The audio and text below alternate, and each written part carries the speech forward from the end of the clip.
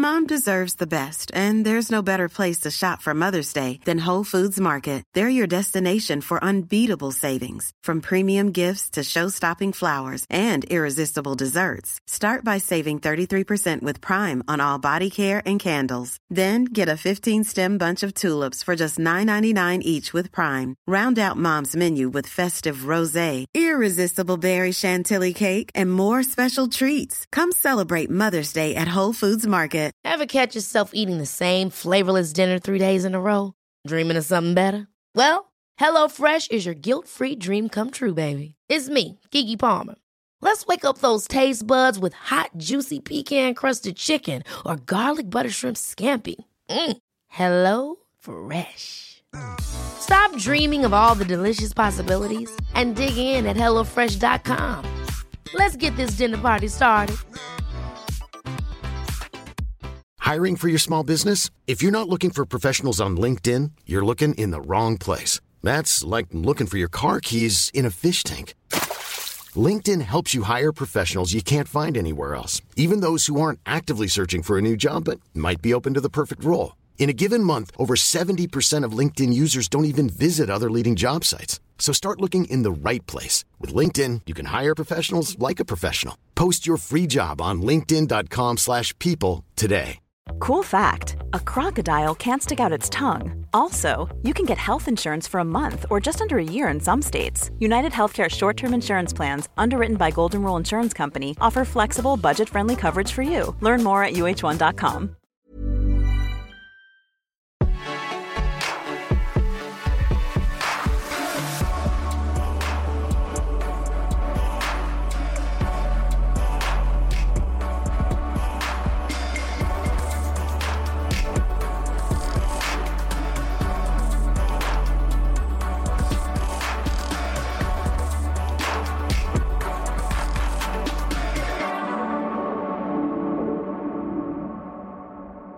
Velkommen til Bag Eliten og til podcasten, hvor vi går helt tæt på, hvem er mennesket bag de allerbedste atleter, og fortæller om de ting, der nogle gange kan være svære, og de usagte ting, og meget, meget mere.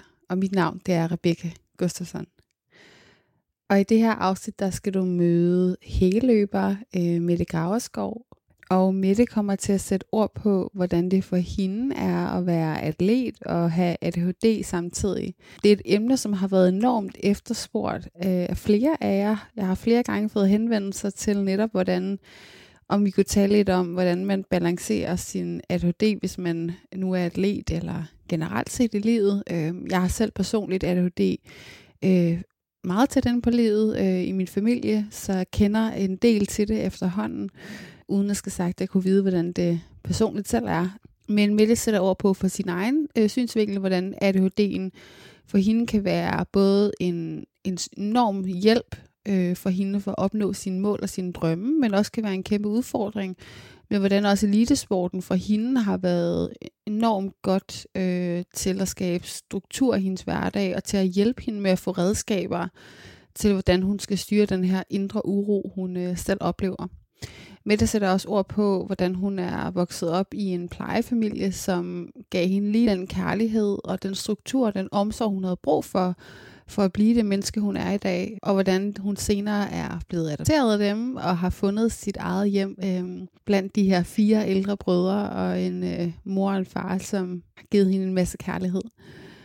Til sidst sætter Mette også ord på, hvor vigtigt det er for hende at komme ud og rejse og opleve naturen og dens kræfter, og hvad det betyder for hende, det her med at passe på jorden, og hvor vigtigt det er for hende at have de her rum, hvor hun bare får lov at være Mette og er væk fra atletikken og alt det, som i livet også byder på. Og hvor det vigtigt det også er for hende, det her med at skabe et liv, som ikke ligner det gængse hamsterhjul. Så det her afsnit har en hel masse at byde på, så glæd dig til at høre Mettes fortælling i det her afsnit af Bag Eliten.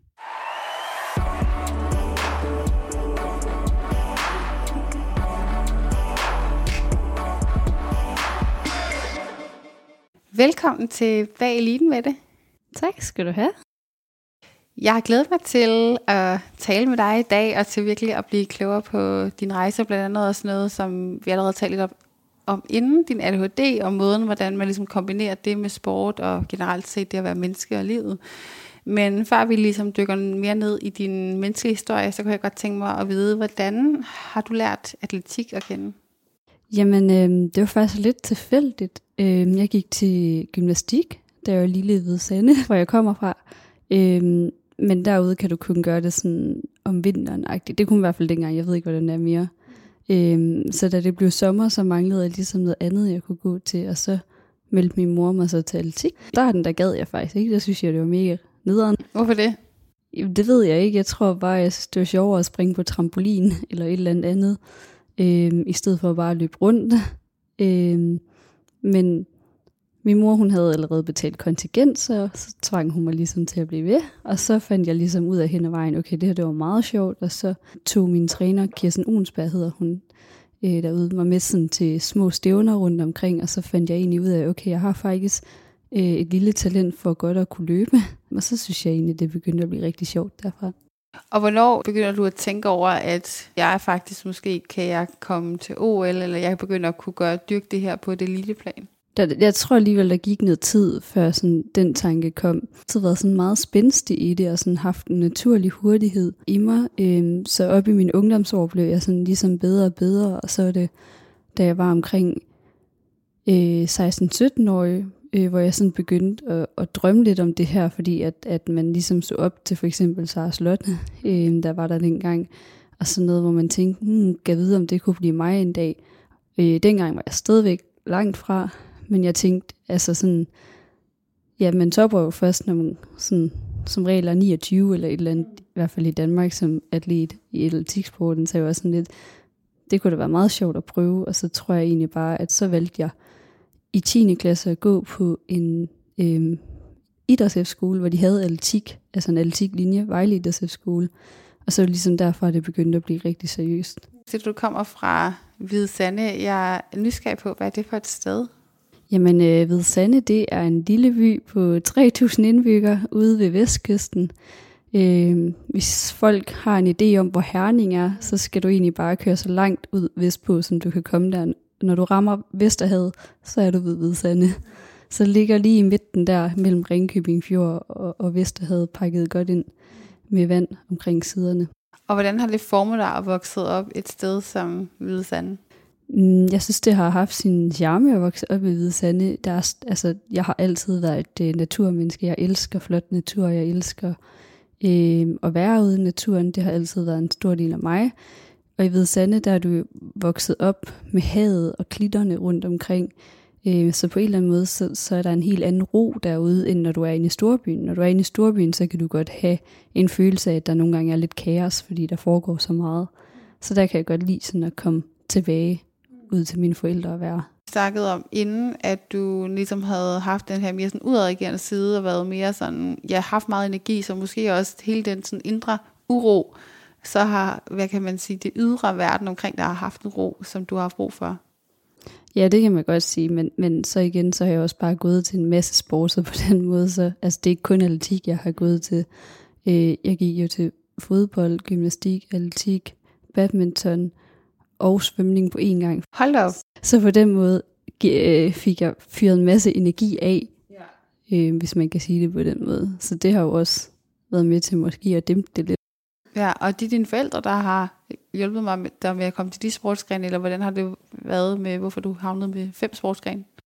Jamen, jeg fik bare lov til at prøve en hel masse af, og så er jeg sådan, om jeg kunne godt tænke mig at prøve at gå til det her, så har mine forældre altid været sådan, at det skal hun da have lov til. Jeg var ret god til fodbold, faktisk. Og hvorfor ikke fodbold? Jamen, jeg tror bare, alle går til fodbold, og jeg har været sådan lidt, jeg gider ikke at gå til fodbold. Jeg synes, det var mega sjovt. Men jeg tror bare altid, at atletik har sagt mig mere, og så kunne jeg godt lide, at det var noget, som alle ikke gjorde. Hvorfor det? Jamen bare fordi, at misforstå mig ikke, fodbold er en mega fed sport, og jeg har sindssyg respekt for alle de gode de kvindelige fodboldspillere, vi har her i Danmark.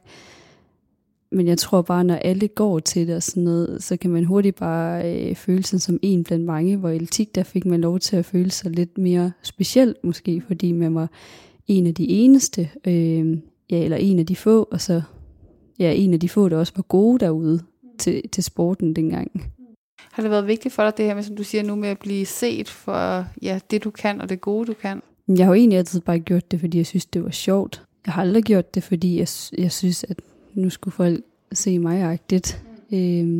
Men jeg synes, at det kan noget, det der med at gå til en anden sportsgren, som alle måske ikke bare lige går til. Jeg tænker også at få lov til at på en eller anden måde udforske en sportsgren, netop som man ikke ved, hvor kan føre hen. Det er jo tit det med fodbold på godt og ondt, at man ved jo, okay, hvordan en fodboldkarriere ser nogenlunde ud, hvis man bliver god i hvert fald med klubber og de ting, men en atletikkarriere, der er du bare, fordi det er jo så mindre sport i højere grad, overladt til dig selv, og selv at skulle designe lidt den karriere, så der er også en større kreativitet i måden, du skal sammenstykke dit liv. Ja, sådan, jeg tror også, grunden til, at valget blev atletik, det var netop på grund af, at jeg, det der med, at det var en individuel sport faktisk. Så det var ikke kun fordi, at der bare var mange, der gik til fodbold. Jeg kunne rigtig godt lide at gå til fodbold. Men det var det her med, at jeg er ikke en særlig god holdspiller. Det var faktisk nok, det er jo nok 80% af delen til, at det blev atletik, fordi at, jeg kan ikke lide at tabe, jeg bliver sur. Og det er ikke særlig godt, hvis man er på et hold. Så er det meget nemmere, hvis du bare går til en individuel sport, fordi hvis jeg taber, jamen så er det mig selv, det er min skyld, at jeg har tabt. Eller hvis jeg gør det godt, så er det også selvfølgelig både min træner og teamet omkring mig, men så er det også, det er jo mig, der er på banen, som laver præstationen. Så på den måde, så har jeg godt kunne lide det der element med at være afhængig af mig selv, og ikke på den måde, som sådan skulle være afhængig af holdkammerater. Har du oplevet, at du havde haft det skidt med, at du blev sur over netop, at de havde tabt som hold, og så du så nogle andre netop? Lige præcis, for det er jo mega dårlig stil, hvis man bliver sur på sine holdkammerater over, at man tabte en kamp. Det kan man jo ikke være bekendt. Det var dårlig opførsel, så jeg var sådan, det går ikke i længden. Nej, men jeg tænker også for dig selv, at det er jo netop at sige, jamen, du ved, at det er en del af dig, og du ved, at det er en del af din måde at være på som menneske, din virkelighed. Og jeg ved også, kan man sige, nu har jeg selv familiemedlemmer, og flere familier, der har netop ADHD, og det der med at nogle gange komme til at gøre nogle ting, som går ud over andre mennesker, men som man slet ikke ønsker skal gå ud over andre mennesker, men som bare er en del af ens hjerne, som er sådan der.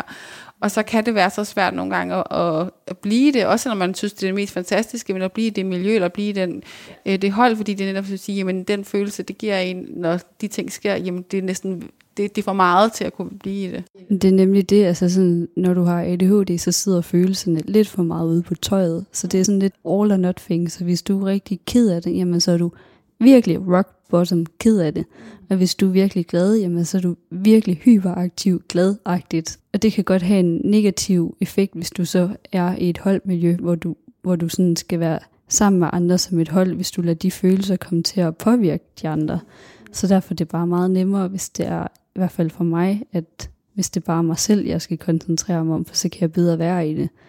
Men ja, jeg synes jo også, at holdsport kan noget. Vi har jo også stafetten med atletik, som også er en holdsport i en individuel sport, hvis man kan sige det sådan. Men der er du stadigvæk, det er jo stadigvæk også individuelt på den måde, at det er dig, der skal sørge for, at du også er hurtig nok til at være med i den kvartet på holdet. Og hvordan finder du egentlig ud af, at du har ADHD? Det var egentlig min mor. Jeg var et meget udadreagerende barn faktisk. Var meget af mine følelsers vold, da jeg var barn. Havde svært ved at kontrollere mine følelser. Havde lige lidt for meget energi, og var måske lige lidt for hyperaktiv. Havde svært ved sådan at sidde stille i skolen og sådan noget. Og så fik mine forældre mig udredt, og så havde jeg ADHD. Også meget kontrast til, føler jeg, det menneske, som sidder foran mig i dag, som virker enormt roligt. Jamen det er også meget sådan, som barn, der er du i forvejen impulsstyret. Hvis du så lige får en diagnose oveni, der gør dig endnu mere impulsstyret, så er det jo bare rigtig svært at styre. Men i mit voksenliv, der er jeg vokset fra alle de der symptomer. Nu, man snakker jo om de forskellige typer ADHD. Der er den, den uopmærksomme, og så er der den hyperaktive, og så er der kombin. Og hvor jeg var barn, der var jeg måske den lidt mere hyperaktive udadreagerende, så jeg blev lidt mere den distræte nu, hvis man kan sige det sådan, hvor jeg nogle gange måske ikke altid lige payer attention, hvad den siger. Så det er blevet lidt mere en stille ADHD, jeg har i dag, hvor jeg føler, at det er lidt mere indre kaos, jeg døjer med til tider, end det er, at jeg er hyperaktiv eller udadreagerende. Og hvordan har det været for dig i forhold til det her med at vokse op med sporten og have ADHD samtidig? Har det været en hjælp? Har det været en svær ting? Hvordan har det været for dig? Altså sporten har været en kæmpe hjælp, fordi det har været mit safe space, hvis man kan sige det sådan. Altså der, hvor jeg føler, at der kunne jeg være mig selv, fordi jeg følte ikke, at jeg passede ind nogen sted. Altså sådan i folkeskolen havde jeg det faktisk rigtig godt, men det er også fordi børn er meget åbne. Du ved, sådan børn er ret uskyldige, så de tænker ikke over, om din veninde har ADHD eller ej. Der er man jo bare veninder. Men så snart man kommer op på gymnasiet, og man så skulle flytte til en helt anden by, hvor du ikke kender nogen, som jeg gjorde, for jeg flyttede jo til Aarhus for at gå på Team Danmark-linjen der, da jeg var 17 år gammel, jamen så kunne man lige pludselig godt mærke, at så var det et problem. Der havde det rigtig svært. Jeg følte ikke, jeg passede ind. Jeg følte, at jeg prøvede sådan at åbne nogle mekanismer af, hvad de andre sådan gjorde, men uanset hvad jeg gjorde, så følte jeg bare, at jeg var forkert. Hvor atletikken, det har været det sted, hvor jeg sådan har følt, men der kunne jeg jo bare være mig, der kunne jeg få lov til at komme ud og bruge den her energi, som jeg bare, som bare brændte ind i mig, for at komme ud.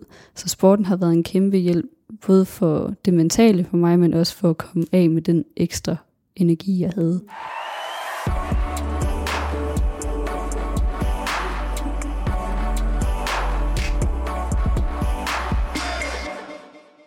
Og hvordan hele det her med at skulle strukturere sin hverdag, som jeg ved er en udfordring, i hvert fald for nogle mennesker, som har ADHD, hvordan har du kunne gøre det, har jeg lyst til at sige, når du har haft den både udfordring, eller i hvert fald haft den anden form for hjerne?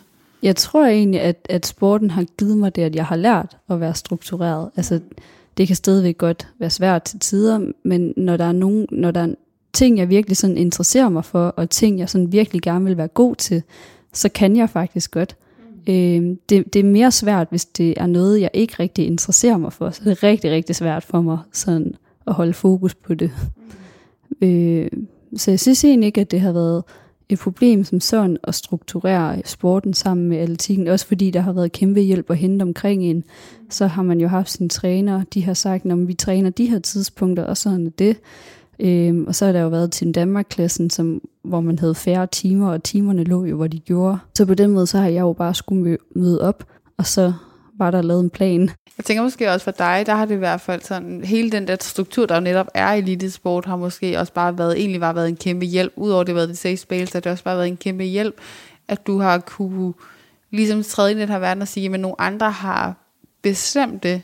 Det er ligesom sat for mig her, min ramme her, min firkant, jeg skal agere indenfor. Og så skal jeg egentlig bare ligesom matche den adfærd, og matche de mål, og matche de krav, de er meget tydelige, at de er klare.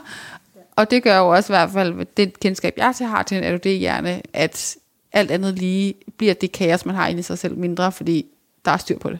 Det gør det nemlig, fordi hvis jeg selv skal til at tænke over det, og sådan selv til at sætte det sammen, jamen så begynder jeg straks at overtænke hver en eneste detalje, og det bliver bare til sidst for meget for mig. Men det er jo så klart, at gennem mit voksenliv, altså der er det jo blevet mere og mere mig selv, der også skulle være med indenover og strukturere de her ting.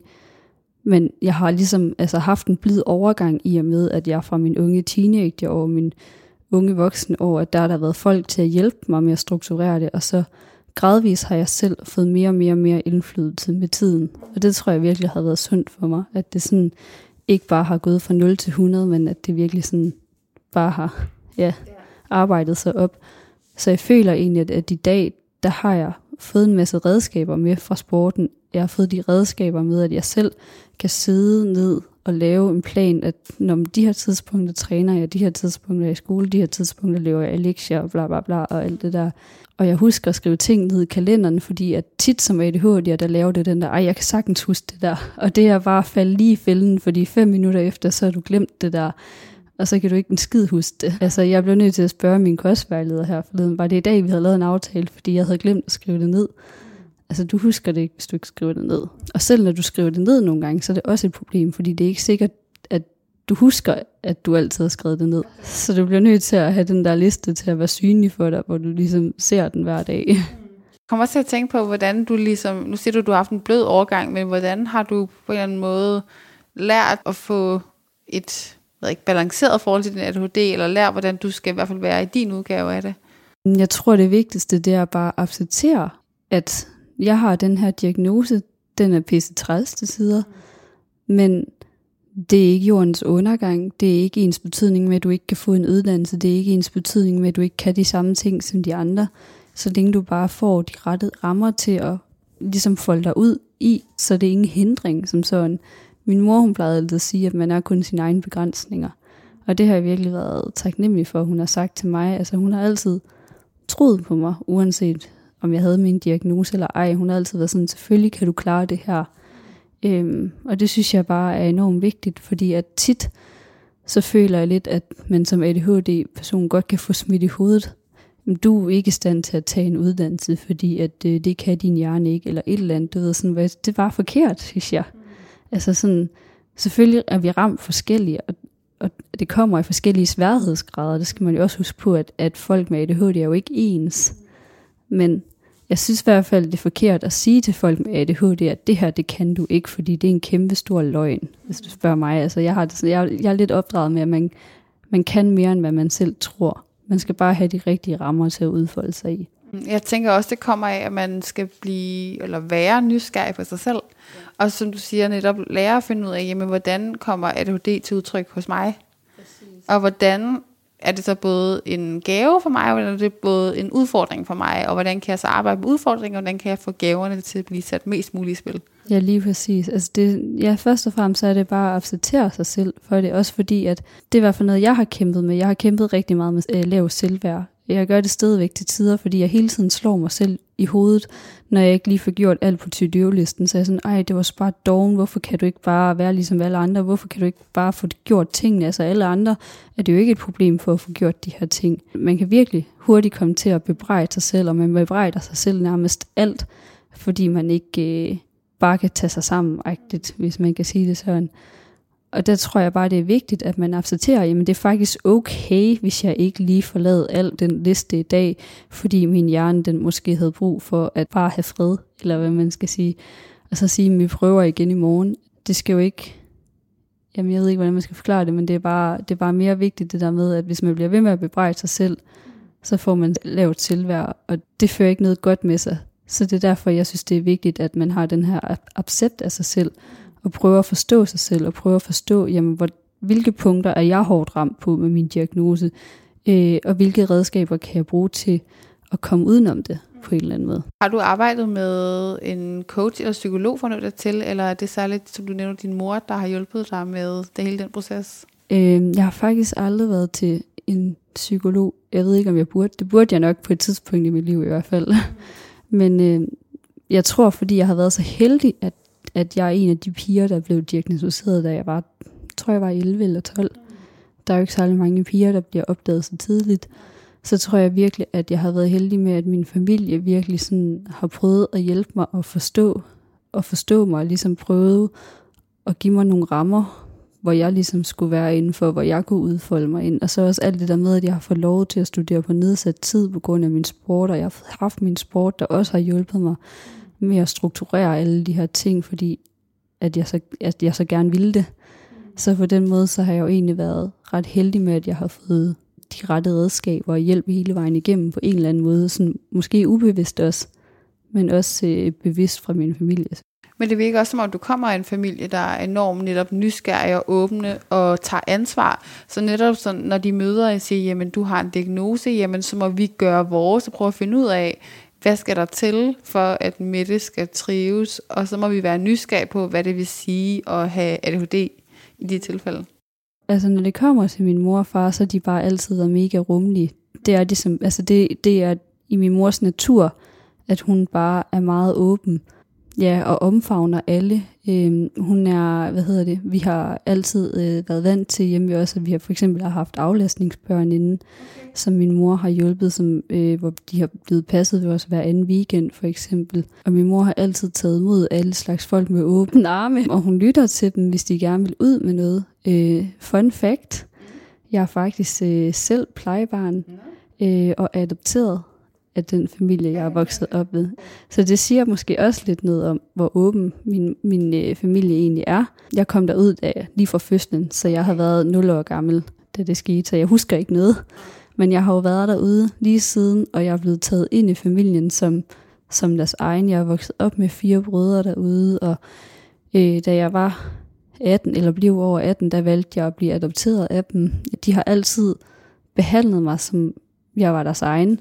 Og jeg føler også, at jeg hører til der, og de føler også, at jeg er deres. Så der er jo slet ikke noget der. Men det siger også bare noget om, altså hvor rummelig min mor egentlig er, føler jeg. Hvorfor har det været vigtigt for din mor, ved du, og det her med netop at tage mennesker ind i hendes liv og være med til at hjælpe andre på den måde? Jeg tror bare, at min mor, hun har et stort hjerte. Altså, hun kan ikke lide, hvis mennesker har det dårligt. Så hun vil rigtig gerne hjælpe mennesker, der er i nød. Og hun siger også altid, at man skal behandle alle lige, fordi man ved aldrig, hvad den person, man møder, lige står og kæmper med. Er det noget, der har inspireret dig meget, den måde, du selv er på i dag? Ja, jeg synes, min mor, hun er nok det største forbillede, jeg har. En af dem i hvert fald. Hvis jeg bare kan have et hjerte ligesom hendes gennem livet, jamen, så vil jeg være rigtig glad og tilfreds. Men det virker også, som om hun er en kvinde, som er enormt dygtig, måske også til at passe på sig selv, samtidig i den proces. At som om hun også godt, jamen, hun er også godt bevidst om, hvad der giver hende energi, og hvad der betyder noget for hende i livet, og så samtidig ligesom gøre det, som på en eller anden måde, gør, at hun også bare trives og har det godt, og passer på sig selv samtidig. Det ved jeg egentlig ikke, om hun gør altid. Nogle gange, altså hun er virkelig dårlig til for eksempel nogle gange at sige nej, eller et eksempel er, at hun er jo 70 nu, og hun arbejder stadigvæk som dagplejemor. Vi har jo synes, hun måske skulle trække stikket og passe lidt på sig selv og sådan noget, men min mor har svært ved at sige nej til folk, der måske har brug for hjælp, og der har jo været nogen, der har brug for hende hjælp, og hun er sådan, men det kan jeg også godt lide, og så hun lige fortsat. Så jeg tror, at nogle gange kan hun måske godt være lidt dårlig til at passe på sig selv. I sidste ende har der været det her med hjertet, der har vundet? Ja, i sidste ende, så tror jeg bare, at min mor, hun får glæde af, hvis andre har det godt. Og så er det ikke altid, hun lige måske husker sig selv. Hvordan har det været for dig, det her med at vokse op med 4 brødre? Er det alligevel også en del, jeg kan forestille mig, at du har 4 ældre brødre? Ja, det er 4 ældre brødre. Jeg har også 2 biologiske søskende ved siden af. Jeg har meget kontakt til min biologiske storebror faktisk også. Men ja, den yngste af de brødre, jeg er vokset op med derude, han er 15 år ældre end mig, for eksempel. Så der er alligevel lidt aldersforskel. Hvordan har det været med 4 brødre, der alligevel har været en del år ældre? Hvordan har det formet dig? Jeg synes, det har formet mig rigtig. Altså sådan, de har været med til at præge mig til den person, jeg er i dag, synes jeg. Nu var en af mine brødre for eksempel også lige med ned til VM her for at se mig sammen med min niece og nevø. Det var vildt fedt, at de kom, og jeg håbede, altså, at de havde en rigtig god oplevelse. Og så, jamen det er jo ligesom at have haft nogle ekstra beskyttere, hvis man kan sige det sådan. Jeg har jo været den mindste pige, så de har jo sådan været, hende skal vi lige passe godt på, agtigt. Min yngste storebror, der er blandt andet for den side, han lavede tit konkurrencer med mig, da jeg var lille blandt andet. Så på den måde, så var han også med til sådan, måske at plage mit konkurrencegen på godt og ondt, hvis man kan sige det sådan, for jeg blev da virkelig sur, når jeg tabte i kortspil. Men han lod mig aldrig vinde. Altså, han lod mig decideret aldrig vinde. Og hvis han tabte, så vidste jeg, at så var det fordi, jeg havde vundet over ham ærligt og redeligt. Og så har han også bare, han har også et stort hjerte, og har også gjort meget for mig, synes jeg. Han har jo hjulpet mig i min ungdom med rigtig meget. Altså for eksempel så, jamen det er svært at forklare. Altså det er bare sådan, det er mere sådan små ting, hvor jeg føler, at der har han været der for mig, hvis jeg har haft brug for det. Og sådan, at hvis jeg lige skulle have hjælp, så kunne jeg jo altid bare lige ringe. Altså der har aldrig været noget. Altså både din familie og din bror har ligesom på en eller anden måde hjulpet dig med at, altså hvis man siger guide dig lidt, men også vise dig en vej frem, og vise dig, som du også sagde tidligere, det her med, at du i den grad kan, hvad du vil, og også, at der er mennesker, som du kan læne dig op af, når det bliver svært. Og jeg tror, altså det har vi jo alle sammen som mennesker brug for, vi har jo alle sammen brug for hjælp, vi har alle sammen brug for støtte, men det er for dig på en eller anden måde at vide, at når der kommer kaos, og der vil der komme, og det vil der komme for alle mennesker, så er der nogen til at redde ud i det på en eller anden måde, og ligesom give en hjælpende hånd tilbage til den der indre ro, som du har brug for ligesom at kunne tage det næste skridt. Og det tænker jeg også bare må have været helt vildt, både givende og selvfølgelig helt vildt rart, men også været enormt meget afgørende for, at du også kan sidde her i dag, og netop som du siger, altså, som jeg tænker udefra, du har været på en eller anden stor selvudviklende rejse, men du har egentlig bare haft mennesker, der har hele tiden ligesom lige skubbet dig lidt den ene og den anden vej, alt efter hvad du har haft brug for ligesom at holde ved dig selv, og ikke få det her lave selvværd til at tage overhånd. Ja, altså helt klart, også dengang jeg var lille og var sådan lidt måske udadreagerende og sådan noget, så har min storebror jo også hjulpet min mor. For eksempel, det kunne godt være, at jeg lige havde fortjent en skidepille. Nej, jeg ved ikke lige, hvad man skal sige der. Men det har vi jo for eksempel også snakket tid senere om, hvor han nogle gange synes, han havde dårlig samvittighed over det, hvor jeg var sådan, men det var jo det, der var brug for, fordi at jeg var, som jeg var. Jeg havde brug for, at der var nogen til at sætte rammer for mig. Jeg havde brug for nogen til at også hjælpe min mor med at sætte de rammer. Der tænker jeg så også lidt, som du siger, hvis din mor netop så kan have svært med netop at sætte de grænser, at han ligesom har så været med til at hjælpe, altså faktisk med dig at lære, lære hvad grænser er, og lære, at det er nogen, der ligesom skal overholdes, og det er ikke alle adfærdsmønstre, som er acceptable. For det er i hvert fald også noget af det, jeg ved med dem, der har i min familie. Det der med grænser kan være svært. Det kan være svært at forstå, hvad en grænse er, og hvornår man har trådt over den, og ikke har trådt over den. Præcis. Ja, og sådan, altså jeg synes egentlig, at min mor har sat nogle gode grænser, altså sådan noget, men det behøvede ikke kun at være grænser, det kunne også, altså sådan for eksempel, jeg var ikke et barn, der spiste særlig meget. Jeg ved ikke hvorfor, jeg havde ikke nogen spiseforstyrrelse eller noget, men jeg havde bare svært ved at, altså sådan, ja, jeg ved ikke hvorfor. Jeg spiste bare ikke særlig meget, og så var min storebror jo sådan, han var sådan, nå, men vi udnytter da lige hendes konkurrencegen, så han udfordrede mig jo mega ofte til, når hvem kan spise mest af det her. Vi havde engang en koldskålskonkurrence, hvor vi begge to endte med at få så ondt i maven, at vi ikke kunne andet de næste 3 timer efterfølgende. Men der har han jo også bare været en kæmpe stor hjælp for min mor, når hun føler, at nu kan han ikke få mad ned i hende igen, for eksempel, eller et eller andet. Altså kommer han og træder til at hjælpe. Det virker også som om, du kommer fra en familie, der er enormt god til at være sådan opmærksom på sådan små ting, altså sådan opsnappe sådan nogle små signaler, og være sådan, jeg ved hvordan, som du siger, okay, hun har et konkurrencesten, så skal jeg udnytte det til at få hende til at spise mere, eller jeg skal gøre det her for, at hun får lavet sin lektier, eller så gøre det her for whatever. Altså, jeg tænker bare på alle tænkelige måder, at der er en eller anden større mening med, at du havner hos den her familie, der på alle måder har været i stand til at give dig de redskaber og give dig den kærlighed, du har haft brug for at kunne blive den bedste udgave af dig selv. Jamen, det er lidt det, jeg føler. Jeg føler, at jeg er vokset op i et miljø, hvor der har været kærlighed og omsorg, og de 2 ting er jo mega vigtigt for et barn. Også et barn med ADHD, altså bare, ja, alle børn. Og der har ikke manglet omsorg og kærlighed i den her familie, og det tror jeg bare har været 2 parametre, der har altså virkelig gjort et positivt indhug i, hvordan jeg har udviklet mig som person senere hen. Nogle gange, jeg tør ikke rigtig tænke på, hvad der var sket, hvis jeg ikke var kommet derud, hvis man kan sige det sådan. Altså er det nogensinde noget, du tænker på? Jeg vil helst ikke tænke på det, for jeg tror virkelig, at det havde udviklet sig i en dårlig retning, for at være helt ærlig. Fordi jeg blev jo netop tvangsfjernet af en grund, og den grund hed netop, at de manglede at kunne tage hensyn til et barns behov, blandt andet. Og hvis du ikke kan tage hensyn til et barns behov, fordi du sætter dine egne behov i første række, jamen så kan man måske forestille sig, hvordan et barn med ADHD senere hen ville have udviklet sig, hvis de ikke lærer at kontrollere deres følelser med tiden. Og det tror jeg ikke, jeg ville have lært, hvis jeg ikke var kommet derud. Det der med, at jeg har fået den her omsorg og kærlighed og opbakning, det har jo gjort, at jeg har lært at kontrollere mine følelser til det. Selvfølgelig kan jeg stadigvæk godt have følelser ude på tøjet, men vi snakker altså ikke ligesom da jeg var barn, inden jeg blev diagnosticeret. Altså, så det er sådan lidt, jeg tror virkelig, det har spillet en stor betydning.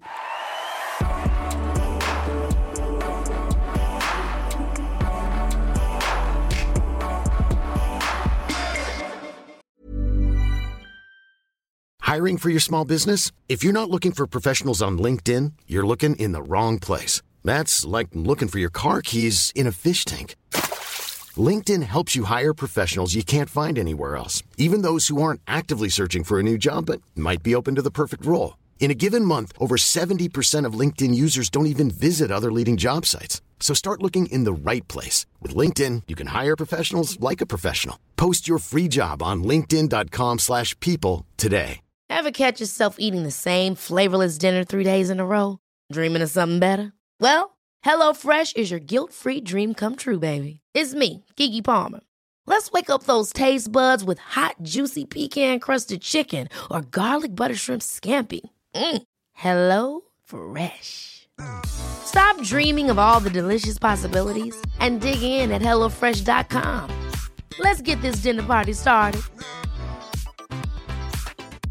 life is full of awesome what-ifs, and some not so much, like unexpected medical costs. That's why United Healthcare provides Health Protector Guard fixed indemnity insurance plans to supplement your primary plan and help manage out-of-pocket costs. Learn more at uh1.com. Quality sleep is essential. That's why the Sleep Number Smart Bed is designed for your ever-evolving sleep needs. Need a bed that's firmer or softer on either side? Helps you sleep at a comfortable temperature? Sleep Number Smart Beds let you individualize your comfort, so you sleep better together. J.D. Power ranks Sleep Number #1 in customer satisfaction with mattresses purchased in-store. And now, save 50% on the Sleep Number Limited Edition Smart Bed for a limited time. For J.D. Power 2023 award information, visit jdpower.com/awards. Only at a Sleep Number store or sleepnumber.com. Men jeg tænker også, det må have været enormt gavnligt i forhold til hele den måde, du så også går til din sport, fordi der er jo også, altså rigtig mange atleter, inklusive mig selv, er jo enormt følsomme mennesker. Og de følelser kan jo være en kæmpe drivkraft. Altså jeg kan huske, at jeg har svømmet nogle gange, altså de gange, jeg har svømmet allerbedst, har jo tit, hvor man har været sur over et eller andet, eller frustreret over et eller andet, eller også bare været, måske også nogle gange bare været helt i et med sig selv, og troen på sig selv har været størst, men de følelser, man har, er jo, og de kan man sige ubevidst, overbevisninger, man har som menneske, er jo i høj grad med til at styre ens adfærd, og styre ens energi, og styre ens måde at handle på. Og ligesom, hvad kan man sige, når du som har ADHD, så har du, som du siger, du er enormt følsom, og du kan også bare udnytte det til din styrke, hvis du ved, hvordan du gør det, og kan blive bevidst om, hvordan kan jeg sætte de her gaver, jeg også har, i spil i det her aspekt. Og jeg tænker også bare, jeg havde flere, der havde skrevet til mig og har efterspurgt netop en episode omkring ADHD og sport, fordi jeg tror, for nogen kan det være enormt svært, og for andre, og som dig virker det til, at det er jo også en kæmpe gave, at du har elitesporten, og det på den måde har givet dig en måde at kunne, på en eller anden måde, realisere dig selv, og kunne på alle tænkelige måder vise verden, hvad du også er. Altså jeg har jo brugt den på den der måde, altså sådan ADHD, hvis du virkelig har noget, du gerne vil, jamen, så er det ligesom om, det giver dig den der drivkraft til bare at gå efter det. Altså, du vil bare gerne det her. Og det er sådan lidt den måde, jeg har brugt min ADHD på, at nu vil jeg bare det her atletik. Det betød bare alverden for mig. Altså, jeg vil bare derop til tops, hvor Sara også var og sådan noget. Det var bare en kæmpe drøm for mig at kunne komme derop. Altså sådan, og på den måde, så blev min ADHD lidt drivkraften til det, at nu skulle jeg bare vise, at det kunne jeg godt. Så på den måde, så er det en positiv ting, men det kan også have sådan en negativ side, som du også påpeger det der med, at fordi følelserne sidder på tøjet, men hvis du så har en dårlig konkurrence, så kan du godt have en tendens til ligesom at havne ned på bunden, og så skal du lige hive dig selv op igen en gang imellem, fordi at du nogle gange er lidt for meget i nuet, i stedet for at tænke langsigtet. Ja, hvordan håndterer du det? Hvordan håndterer du det, når du bliver ramt af de her overvældende tanker eller følelser? Jamen som regel, så går det over efter en dags tid. Så skal jeg egentlig bare lige have lov til at være i det 1 til 2 dage, og så når de 2 dage er gået, jamen så er jeg ovenpå igen, og så kan jeg godt sige, hold kæft, det var da egentlig latterligt, at du blev sur over, at du løb den der tid. Altså det er jo bare en konkurrence, det betyder jo ikke, at det går dårligt næste uge igen. Men det er lidt det der med, nogle gange kan det være svært, ikke lige at være i nuet. Men det er jo også noget, man lærer med, nu er jeg jo 27, så det er jo også noget, jeg har lært med tiden. Det har taget lang tid at lære, men jeg har lært med tiden, at fordi jeg løber dårligt 1 uge, betyder ikke, at jeg løber dårligt 2 uger efter, for jeg har jo prøvet mange gange, at man sådan har svinget lidt i sine resultater også på samme måned. Og så er det jo det der med at prøve at tænke langsigtet, men målet er jo helt herhen. Du er kun her lige nu. Så måske var lige skulle tage det med ro, og så stole på, at dine træner også har lavet en plan, der sørger for, at vi kommer derhen, hvor vi skal. Jeg tænker også at stole på, at hele den her idé om, jamen vi er ikke vores følelser, vi er ikke vores tanker, og vi er heller ikke vores resultater. Altså, der er ligesom noget inde bag ved alt det der, og det er som tilbage til selvværdet, det er godt nok, det er mere end godt nok. Altså, og det er altid elsket, så at huske på, at du netop ikke er de ting, og at det er et øjebliksbillede, ligesom når man får karakter i skolen, og det er ikke noget, som man skal lade definere sig selv, selvom det kan være så svært i det moment, ikke at lade det styre ens virkelighed. Altså lige i det moment, der bebrejder man sig jo selv rigtig meget, og når du så har ADHD, er det ligesom om, at den selvbebrejelse bare lige bliver 100 gange større. Det kan føles virkelig, virkelig enormt overvældende, og din hjerne bryder fuldstændig sammen. Altså det gør min hjerne i hvert fald nogle gange. Og det synes jeg har været rigtig hårdt, når jeg sådan har stået lige i det moment. Altså så har jeg virkelig bare brudt grædende sammen, og så har hele min dag været ødelagt. Og det er over små, latterlige ting, hvor man tænker, ej, come on. Har du haft konkurrencer, hvor det har været tilfældet? Jeg havde faktisk en lige her i starten af august. Og det var fuldstændig åndssvagt. Jeg havde lige været skadet med baglåret. Jeg havde fået en forstrækning i baglåret i juli måned, hvilket så gjorde, at jeg ikke kunne konkurrere i juli måned. Og så før VM, jeg er lige kommet hjem fra VM, så skulle jeg lige have en konkurrence for sådan at prøve at teste formen af. Jeg løber så en tid, der sådan, okay, nu siger tider måske ikke noget for de fleste personer her, men jeg løb det, der svarer til 13.06, og min PR, den er 12.83 sekunder. Så det er egentlig ikke et dårligt resultat. Det var faktisk ret tæt på, men selve udførelsen af løbet var rigtig dårlig. Så selvom jeg egentlig kommer afsted derfra med sådan nogenlunde tid, men i et dårligt løb, så blev jeg bare virkelig frustreret og ked af det, fordi at det var så tæt på VM, og jeg endte faktisk med at græde på hotellet, fordi jeg bare var sådan, ej, det var lort det her, du er slet ikke klar, og du er slet ikke lige så god som de andre, fordi de andre løb rigtig hurtigt. Så jeg fik virkelig sådan, jeg havde bare lige en dag der, hvor jeg virkelig bare havde lavet selvværd efterfølgende, og følte mig fuldstændig demotiveret. Altså, og det var 2 uger før VM, og jeg var sådan, hvad gør jeg lige? Jeg er fuldstændig demotiveret, jeg har ikke lyst lige nu, jeg er ked af det, jeg føler, jeg er dårlig. Og det var jo fuldstændig latterligt, fordi så 3 dage efter, så stod jeg jo og tænkte, hold nu kæft, altså hvor er du egentlig bare dum. Hvorfor er det, du bliver så ked af det over det? Du løb stadigvæk en tid, der var super god. Du har stadigvæk kvalet til VM, det vil sige, du er god nok til at skulle være der, ellers havde du ikke kvalet. Der er mange, der gerne vil stå i dit sted, hvor du er lige nu, og så står du der og hyler. Altså, jeg følte mig virkelig, virkelig dum. Og så når man lige stod det i det perspektiv bagefter, så var man sådan lidt, kom videre. Der er jo noget med at sige, jamen prøv at høre, det er jo, igen tilbage til det med resultaterne, der i sidste ende er det jo faktisk ikke det, der betyder noget. Det er jo den oplevelse, vi har haft af det resultat, der i sidste ende betyder noget, det vi har haft undervejs. Så det fortæller jo også noget om at sige, jamen for dig er det her løb, det føles dårligt, var faktisk det, der betød mere end det tid. Og det fortæller også bare noget om, hvor vigtigt det er netop at komme ind til et løb, og altså til alle ting i livet med det rigtige mindset, og at det kan være små ting, der gør, at vores oplevelse er negativ. Men sådan, jeg har også oplevet, synes jeg rigtig tit, både til sådan noget eksamener, men også min egen løb i svømning, at sådan, selvom som du siger det der med, at det har været en god tid, så har jeg bare haft en eller anden oplevelse af, at det har været enormt dårligt, og så har jeg virkelig også kæmpet med mit selvværd, og kan det gøre det så del og stadigvæk. Og så er det ligesom om, at jamen, den der lille detalje af, at jeg sagde det her dumme ting, eller den her lille detalje med, at jeg kom til at tage et ekstra armtag, inden jeg skulle slå hænderne ind på kanten, og det gjorde lige pludselig, så blev det hele forhastet i min vending. Så lader jeg det ligesom gå ud af en spiral og overtænke det, og så påvirker det resten af mit løb, fordi så ligger jeg og tænker undervejs i mit løb, frem for bare at være i det, og forstå sin proces på den måde, hvis både det er enormt spændende, men det er også sådan, det er virkelig, virkelig let ikke at lade helt små detaljer komme til at vælte ens virkelighed og ens selvværd. Og det var lige præcis det, der skete. Altså det der med, at jeg løb så teknisk dårligt, det ødelagde bare alt.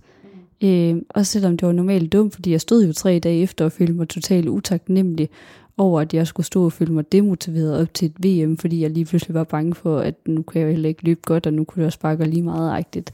Og det var jo bare fordi, det lige var i momentet, hvor man var i sin følelsesvold, altså, og jeg kunne jo godt se, hvor dumt det var bagefter, og det gik jo også fint nok til VM, så hvad var det overhovedet, jeg egentlig høl over? Bag til det, du sagde tidligere, med en accept af det menneske, du også bare er. Altså, jeg har virkelig også skulle lære, altså, jeg har ikke ADHD, men jeg, som jeg siger, jeg er enormt særligt sensitiv, og min særlige sensitivitet kan godt nogle gange komme ret meget til udtryk, som folk, der har ADHD, også fordi det ligger i min familie, så det ligger også på en eller anden måde lidt latent i mig, selvom jeg ikke har det.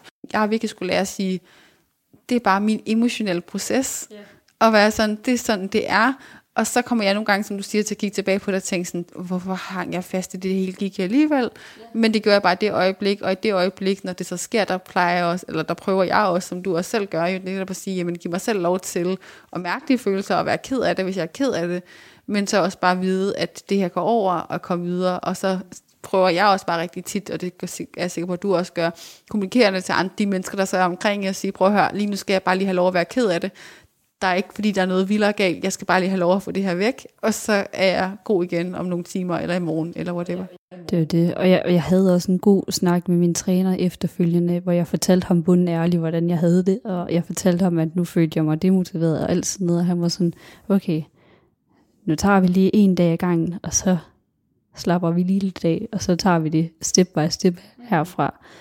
Og som han siger, altså man skal jo sætte det i perspektiv, og det er ikke altid, at min ADHD-hjerne lige gør det med det samme, at den sådan sætter det i den store, hvad skal man sige, kontekst. Fordi man bare tænker lige nu og her.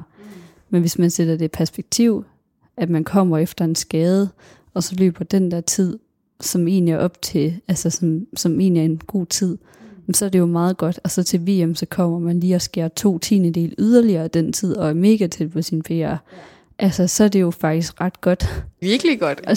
Og det skal man jo også bare lige huske at tænke på i den store kontekst, men det kan bare nogle gange være lidt sådan svært, når man sådan er i sin følelsesvold, fordi så er man bare sådan, det er også bare træls. Men hvordan får du det egentlig så vendt til, i det du skal til VM, og ligesom få det vendt at sige, jamen, nu går jeg ind med mit allerbedste mindset, eller allerbedste jeg. Hvordan får du det vendt?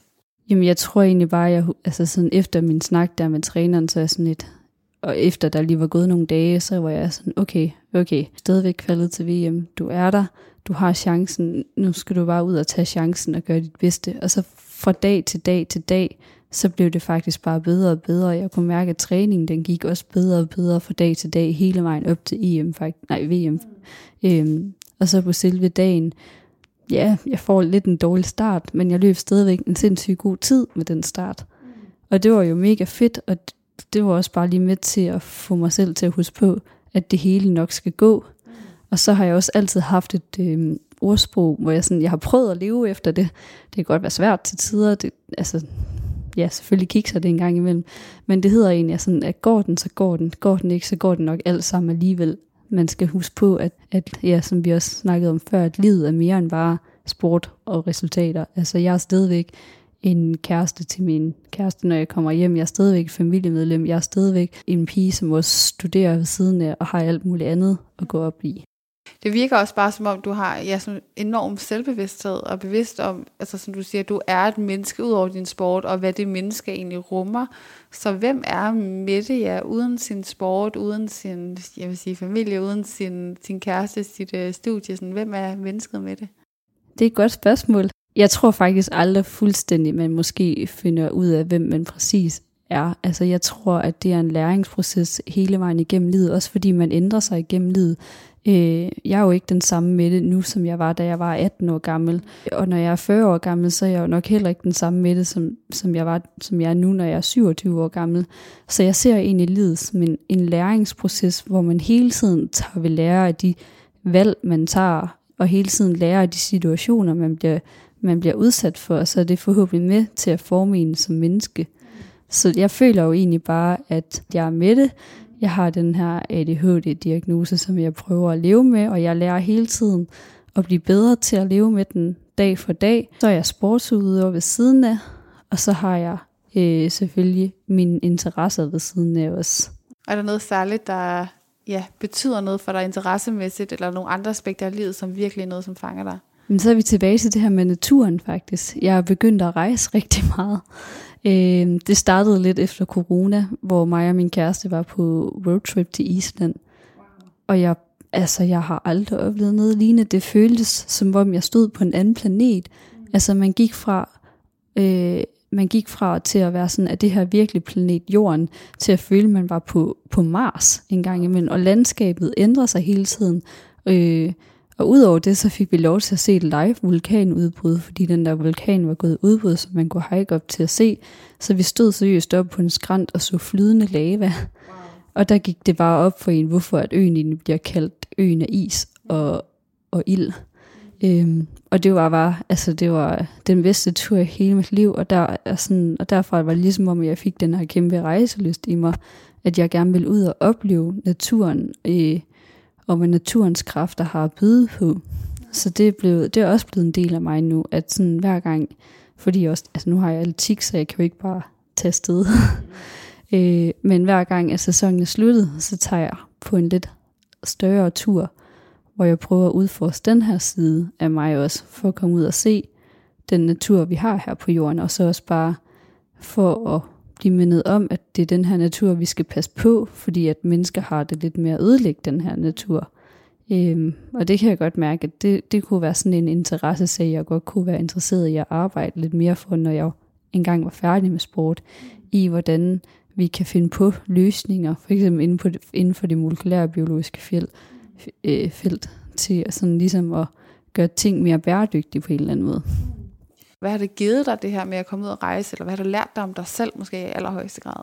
Det her med at komme ud og rejse, det er både den der eventyrside, jeg har i mig, som også lidt kommer, altså sådan ADHD, du er meget sådan impulsiv, og ja, altså det egentlig er, det er jo, at du mangler dopamin i hjernen.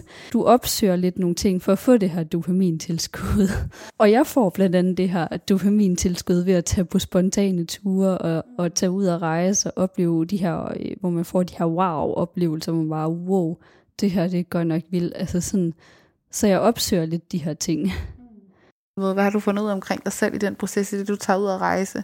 Hvad har du så lært om, ja, det menneske Mette også er?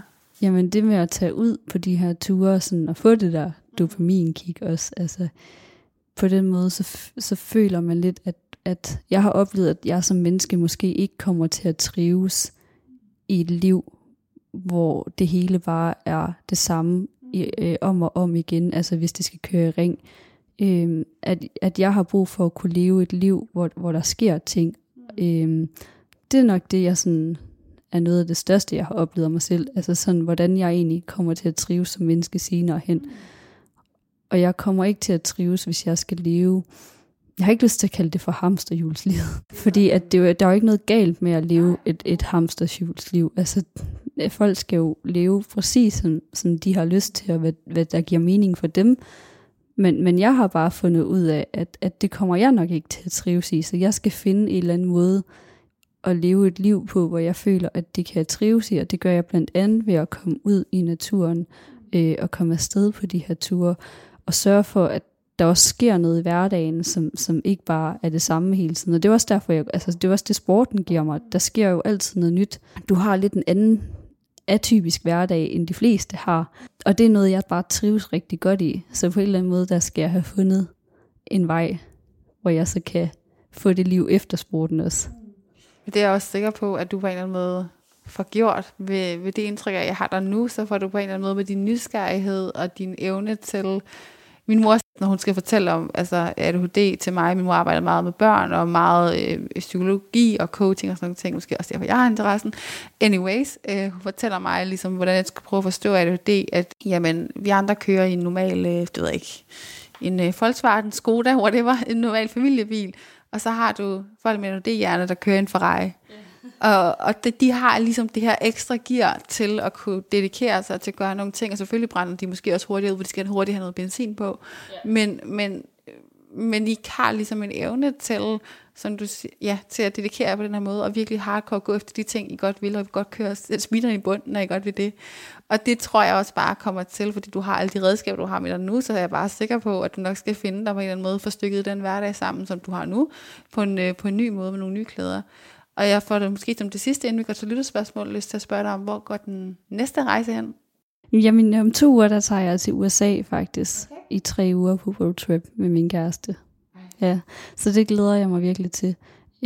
Og så ved jeg godt, det ligger lige oven i skoletiden, men det har, jeg har jo ikke kunne få det til at passe ind. Jeg fik endda også udskudt en eksamen til august, så jeg har både været til eksamen og VM her i august, så jeg har ikke haft noget som helst ferie overhovedet. Jeg har ikke haft ferie siden sidste år faktisk. Så jeg kan bare mærke, at jeg har brug for også at komme afsted og lade mentalt op igen. Og så igen også for sådan, at der skal ske et eller andet, så jeg får nye impulser, eller hvad man skal sige, ind. Så det synes jeg er vigtigt for mig, og derfor prioriterer jeg det også, selvom det ligger lige oven i uni. Og så må jeg tage noget af mit skole med mig. Ja, jamen det kan jeg godt genkende for mig selv. Altså jeg har det også lidt, fordi mit liv lidt svinger mellem alle mulige steder og rejser meget bag linjen. Men jeg har også en familie, der bor i København eller deromkring, og det er jo også sådan, jamen så er jeg i hvert fald en uge der over måneden, og så er man væk fra skole, og så er man væk fra nogle ting. Og jeg har også brug for det skift. Jeg har også brug for at se mine omgivelser noget andet, end kun at være her i Aarhus, eller kun at være. Og jeg tror også, igen, jeg tror også på, at når vi mennesker trives, så leverer vi de bedste resultater, og hvis det er det, der skal til, for at vi trives, jamen så er det 100% også det, der gør, at vi får den bedste uddannelse på den. Lige præcis. Jeg tror på, at hvis jeg kommer tilbage efter den tur med ny energi, jamen så er jeg en bedre studerende, og en studerende, der har mere overskud og mere energi til rent faktisk at læse op på tingene, end hvis jeg bare fortsætter direkte efter VM, og så bare kører videre uden nogen former for pause.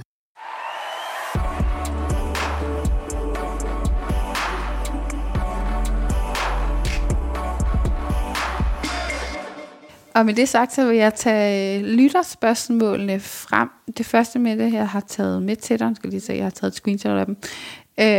Det er, der er en, der spørger om gode råd til ADHD og elitesport. Hvordan man takler det? Jeg tror, det er vigtigt igen, at man bruger sin ADHD på en positiv måde. Man bruger det som et drive. At man ikke ser det som en negativ ting. At man ligesom ser det som en gave. Fordi at du har et ekstra drive, som ingen andre har. Og det er virkelig bare med at udnytte det der drive. Selvfølgelig kan der være dage, hvor det er mega, man kan føle sig mega demotiveret, og så føles det bare lidt ekstra hårdt. Men virkelig brug det som et drive til at opnå de mål, som man har sat sig. Det tror jeg er det bedste råd, jeg kan give. Så er der en, der spørger om i forhold til det mere sådan træningsteknisk. Nu skal jeg ligesom, jeg får kigget på det rigtige spørgsmål. Hvilken tid tror du til den rækker til? Altså hvor hurtigt tror du kommer ned og løbe? Den er svær. Jeg håber jo på, at jeg kan løbe hurtigere end den tid, jeg har løbet nu. Jeg har lidt en drøm om, at det kunne være rigtig fedt, hvis jeg kunne komme ned og løbe i 12:50'erne. Altså så vil jeg føle, at så er vi ved at være der i hvert fald. Men hvor hurtigt man kan komme til at løbe, det finder man jo kun ud af, hvis man prøver. Så. Og hvad vil det betyde, hvis du er nede i 12:50? Hvad vil det betyde måske? Er det en placering, du søger med det, eller er det bare et personligt mål? Det er et personligt mål, først og fremmest. Men med 12:50, altså hvis man løber 12:50 på dagen, så er det jo ikke utænkt, at man kan gå en VM eller en OL-finale. Hvad skal til, for at du kan nå dertil? Jamen, der skal hårdt arbejde og dedikation til, først og fremmest. Nu har jeg lige fået nye træner her i foråret, så det bliver også spændende med hvordan grundtræningen kommer til at se ud nu og sådan noget. Men det tror jeg jo faktisk er en god ting, fordi at nogle gange så skal man gøre noget nyt for at udvikle sig endnu mere. Hvor det er jo bare en generel menneskelig ting, at man nogle gange godt kan være bange for at gøre nye ting. Fordi at man ikke har nogen garanti for, at det rent faktisk fører en derhen, hvor man gerne vil. Man vil gerne have den der garanti, men det kan man bare ikke få. Så nu er jeg i gang med at prøve noget nyt, og se, hvor det fører hen. Og udfordre dig selv. Ja, det er mega fedt. Og det sidste spørgsmål, jeg har taget med, det er, hvad lige nu gør dig glad? Jamen lige nu, der nyder jeg, at jeg kan få lov til at konkurrere på det her niveau, som jeg kan. Det har altid været det, jeg har drømt om, lige siden jeg var lille, at kunne stå på den store scene sammen med de bedste og løbe der. Og så nyder jeg egentlig bare, at jeg endelig er kommet til det sted i livet, hvor jeg rent faktisk accepterer min diagnose, som det er, altså som den er, og ligesom ikke prøver på at lave mig om med at få please eller andre, at nu, jamen hvis folk synes, jeg er for meget, jamen så er det egentlig deres problem, altså så må de finde en anden en at være sammen med, for jeg har ikke lyst til at skulle lave om på mig selv mere, bare for at passe ind. Så jeg synes egentlig, at jeg nyder det sted, jeg sådan er kommet til nu, selvom det har taget lidt tid at komme herop. Men altså på den tid, du er kun 27, så jeg ved ikke engang, jeg vil sige, det har taget. Jeg synes i hvert fald, at det har været, altså jeg havde det ikke særlig godt i min unge teenagersår, eller ja, da jeg var fra 17 til 20 eller et eller andet. Men der er et godt ordsprog, der hedder, what doesn't kill you makes you stronger. Og du sidder her i dag og har måske i allerhøjeste grad måske bare bevist over for dig selv, at du godt kan, og du kommer på den anden side, og at du er mega meget værd at elske, og du er mega meget værd at tro på, og du er mega meget værd til at bevise, at du kan mere end, som man siger, at man selv tror. Og så håber jeg jo bare, at jeg kan være med til måske at være et forbillede for andre, der måske også har ADHD, eller en anden psykisk diagnose, om at man ikke skal lade sig begrænse, og at man kan meget, hvis man selv tror på det. Så måske også et godt takeaway for den her netop er aldrig en diagnose. Lige præcis, men der er kun sine egne begrænsninger. Det er man nemlig. Og med det sagt har jeg bare lyst til at sige mega meget tak, Mette, for at være åben omkring din fortælling, og for netop at være det her forbillede, men også altså, virkelig, at jeg har bare lyst til at sige til dig, at du er virkelig sej og inspirerende, og du skal virkelig huske at anerkende dig selv for, hvor langt du er kommet, og den rejse, du er på lige nu. Det er virkelig fedt at opleve et menneske, som på en eller anden måde bare har ladet den her rejse, og de læring, du har fået med dig, forme dig på den bedste måde, og ikke er bange for at gå efter det, du gerne vil. Jeg kan ikke klare al den ro, så nu må du godt stoppe. Jeg lover at sige stop på episoden her, og jeg vil også gerne sige tak til dig, der har lyttet med. Du kan lytte til mange flere afsnit af Bag Eliten i din podcast-app, og mit navn det er Rebecca Gustafsson.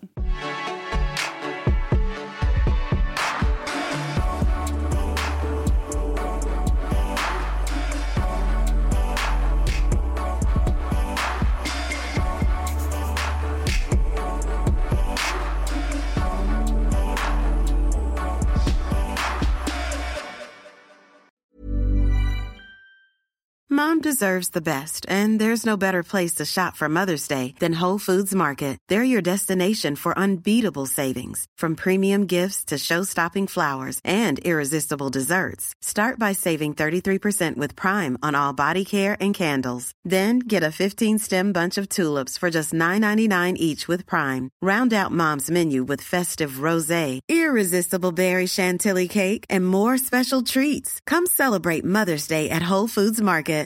Imagine the softest sheets you've ever felt. Now imagine them getting even softer over time. That's what you'll feel with Boll & Branch's organic cotton sheets. In a recent customer survey, 96% replied that Boll & Branch sheets get softer with every wash. Start getting your best night's sleep in these sheets that get softer and softer for years to come. Try their sheets with a 30-night guarantee. Plus, get 15% off your first order at bollandbranch.com. Code BUTTERY. Exclusions apply. See site for details. Hi, I'm Daniel, founder of Pretty Litter. Did you know cats tend to hide symptoms of sickness and pain? I learned this the hard way after losing my cat, Gingy. So I created Pretty Litter, a health monitoring litter that helps detect early signs of illness by changing colors, saving you money and potentially your cat's life. Pretty Litter is veterinarian developed, and it's the easiest way to keep tabs on your fur baby's health right at home. Go to prettylitter.com and use code ACAST for 20% off your first order and a free cat toy. Terms and conditions apply. See site for details. Even when we're on a budget, we still deserve nice things. Quince is a place to scoop up stunning high-end goods for 50 to 80% less than similar brands. They have buttery soft cashmere sweaters starting at $50, luxurious Italian leather bags, and so much more. Plus, Quince only works with factories that use safe, ethical, and responsible manufacturing. Get the high-end goods you'll love without the high price tag with Quince. Go to quince.com/style for free shipping and 365-day returns.